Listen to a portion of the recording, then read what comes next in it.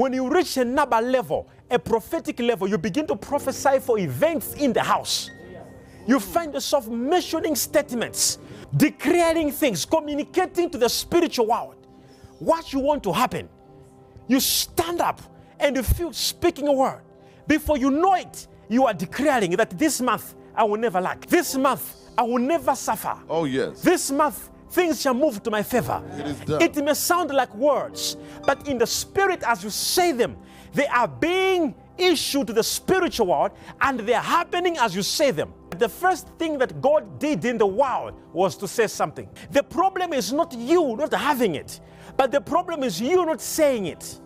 When God saw there was darkness, the earth was shapeless, there was no hope. All what God could do, the Bible says, and God said, let there be light.